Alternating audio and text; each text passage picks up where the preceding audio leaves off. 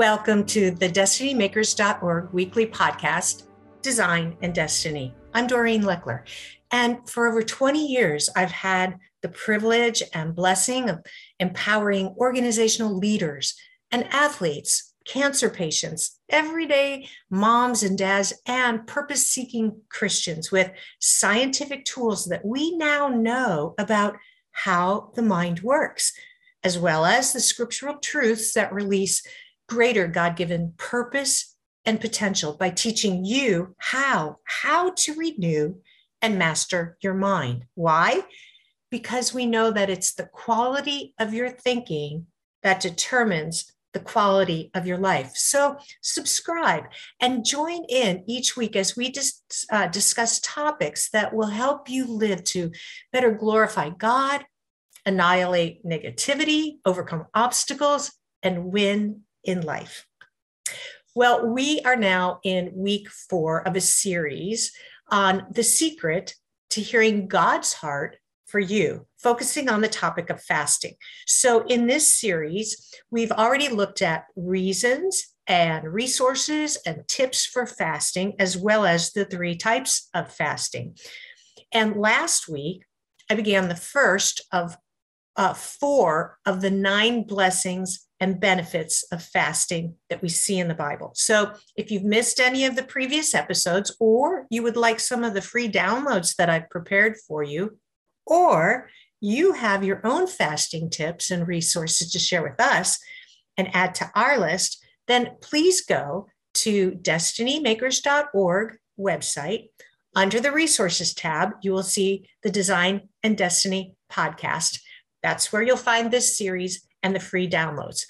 In fact, I posted a free download for you from last week with the descriptions of the 3 types of fasting. And again, the first 4 blessings of 9, along with their scriptural references. And as I mentioned last week, in each biblical answer where people truly humbled their hearts to seek the Lord by fasting and prayer, God responded. He responded with a release of anointing. So let's just jump right into the remaining 5 blessings for fasting. And the next one is this, the release of power, or the release of equipping. And I have a few examples. The first one is from the book of Joel and his proclamation to declare a holy fast among the people of Judah. And it could easily represent the release of repentance for forgiveness that I discussed last week. But Joel is also warning about the day of the Lord. This is a prophetic announcement of God's judgment and its mighty destruction on the earth in some of the last days. And 3 times in this little book, that's only 3 chapters, Joel speaks about fasting. 2 times that he mentions it, it's the command is coming from the voice of the Lord. In other words, the Lord is speaking to his people about fasting. And God's appeal and promise is that after this mighty destruction, that he would equip them. He'd equip them with blessings of new wine and new grain to overflowing. And he would repay them for what they had lost, and to equip them by pouring out his spirit of power on men and women, sons and daughters. Another example of this power, this anointing of power or equipping, we see in Matthew 17:21. And here, Jesus' disciples were unable to cast out a demon from a boy with seizures. Now, if you remember, prior to that, Jesus had sent out his disciples into, the regions, and it had equipped them with the power to cast out demons and heal people and so on and so forth. So when they weren't able to cast out the demon with this young boy, they were confused. And when they got Jesus aside alone, they asked him, why couldn't we do this? And he told them that kind of demon does not come out except by prayer and fasting. It was the prayer and fasting that would equip them with the power that was needed for that. A third example is in Daniel. And we've mentioned Daniel several times now, but in his fast from the king's food, he was rewarded by God. And it says that as a result, God equipped him with wisdom and understanding so that he would be able to understand visions and interpret all kinds of dreams. So the release of power or the release of equipping. So let's go on to the next one, which would be a release of breakthrough or a release of bondage or deliverance, if you will. And the three examples I have for you begins with Psalm 35. And this is David. This is written by David, and it's his desperate cry from being pursued by his enemies. So David's been attacked and he's been defamed. And so he prays and he fasts. He's crying out for God's deliverance. And through the praying and fasting, he begins to, again, develop more of his trust in God's goodness. And he ends Psalm 35 with endless praise. Another example is in Isaiah 58.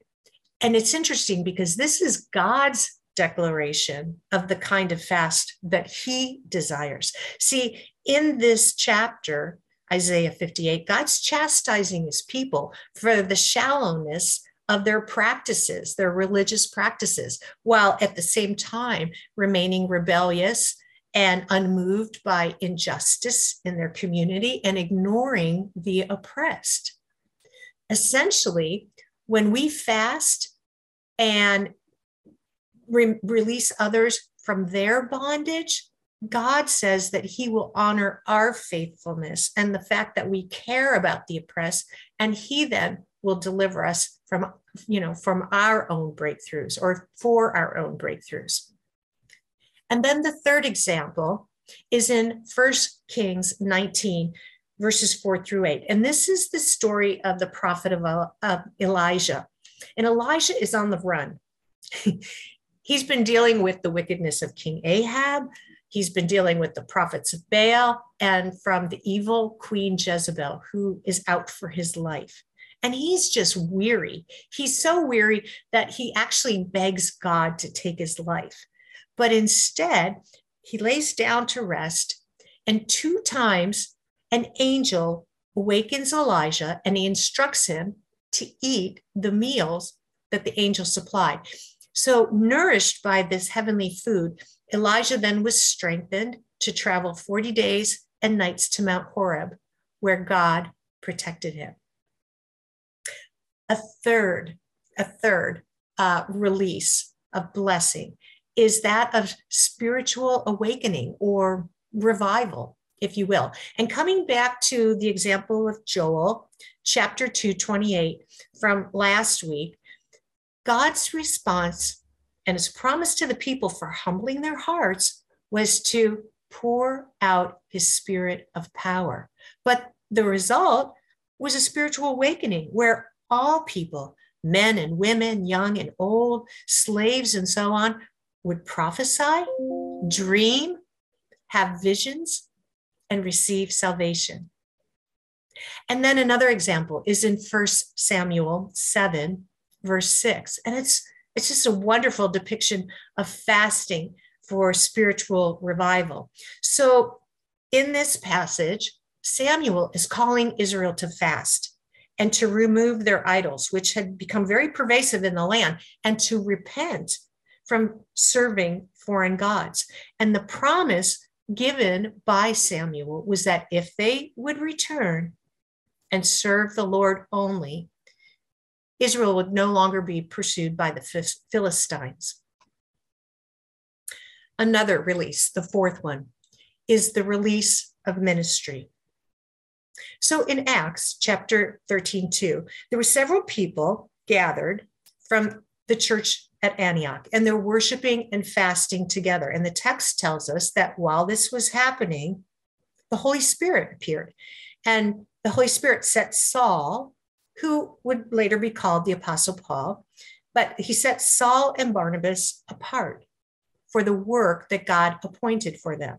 The Holy Spirit did that. And it goes on to say, after the fast, the group laid hands on them and then set them off for the work of ministering the gospel of Jesus Christ throughout the lands.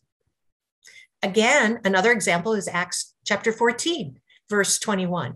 And this is where now Paul and Barnabas are praying and fasting to get insight and direction for the ministry of elders, because as the church was growing, Paul and Barnabas needed to continue on. And so they had to pray and fast to seek God's direction about who to appoint is in terms of being elders, who to appoint as elders for the ministry in the church.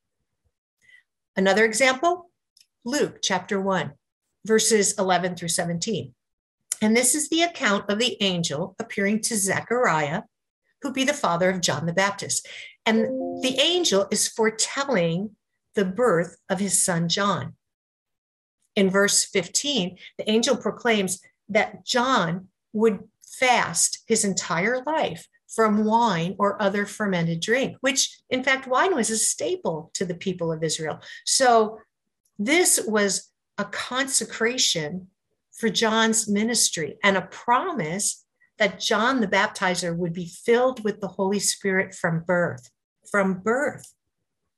That is a release of ministry. And then the last one in this category is 2 Corinthians chapter 6, verses 4 and 5, and also chapter 11, verses 23 through 27. And again, there are two occasions where the Apostle Paul is having to defend himself, and he's listing ways in which he was approved as a minister of God. And among the qualifications he cites, that were many, but among them is fasting. And then the last one is a release of healing. Now, I mentioned Isaiah 58 as God's proclamation of what he considers a true fast, which included the promise of deliverance of his people, and likewise demonstrating a true concern for meeting the needs of the oppressed. See, God wasn't simply looking for the religious act of fasting. He wanted hearts hungry for mercy and righteousness, which when we fast and draw ourselves into God, we do see more of his heart, which is for meeting the needs of the oppressed. And God wants us to do the same. So he wasn't just looking for the religious act. He wanted hungry hearts. But he goes on to say in verse 8, that then when you fast and pray and you help break the bondage and you release mercy and help the needs of the oppressed, then your light will break forth like the dawn and your healing will quickly appear. Your healing will quickly appear. Another example is in Mark 9:29.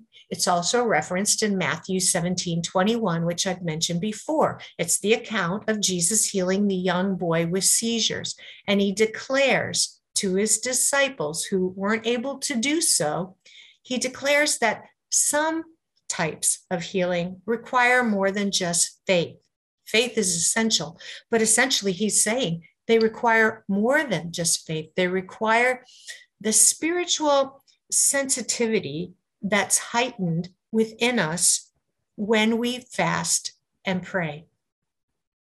And then the last example for the release of healing is what we see in Acts chapter 9, verses 1 through 9. And this is the description of Saul's encounter with the risen Christ on the road to Damascus, where he was heading to persecute the followers of Jesus, who were known at that time as the Way. That's what they were called in the very beginning of the early church. So he's on his way to persecute them. He encounters the risen Christ on the road. And upon meeting the Lord, if you recall, Saul is blinded immediately and he eats nothing for 3 days. And he's given a vision that when he gets to Damascus, he'll be healed by a man named Ananias. Well, Ananias gets a similar vision from the Holy Spirit that he's to go and search out Saul, the one who's been persecuting all the early believers, followers of Christ, but that he is to go there and heal him. And so he does. He arrives, he places his hands on Saul, and the scripture says immediately something like scales fell from his eyes, from Saul's eyes. His sight was restored. He ate to regain his strength, and he was baptized in the Holy Spirit. I hope that in all of these 9 examples of fasting that I've shared over the past 2 weeks, I hope that you have come to see a loving, gracious God with a tender heart towards those who will pursue him and find him when they seek him with all of their heart. And there is nothing more demonstrating than giving up food, giving up your own needs to pursue and hunger after God through fasting. There is just nothing that demonstrates that more. And God responds. And the same is true for you and me today. Our God's unchanging.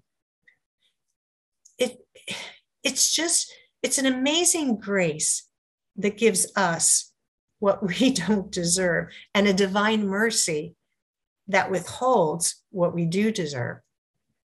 But isn't that just like the heart of a father, our heavenly Father, who does exceedingly abundantly above all we could possibly think or imagine? So I hope that you'll join me next week as we wrap up this series on the secret to hearing God's heart for you. And if you'd like a copy of today's releases, the 5 of the 9 releases, and the biblical references, well, then feel free to download the document that I prepared for you. God bless you. And I look forward to being with you next week.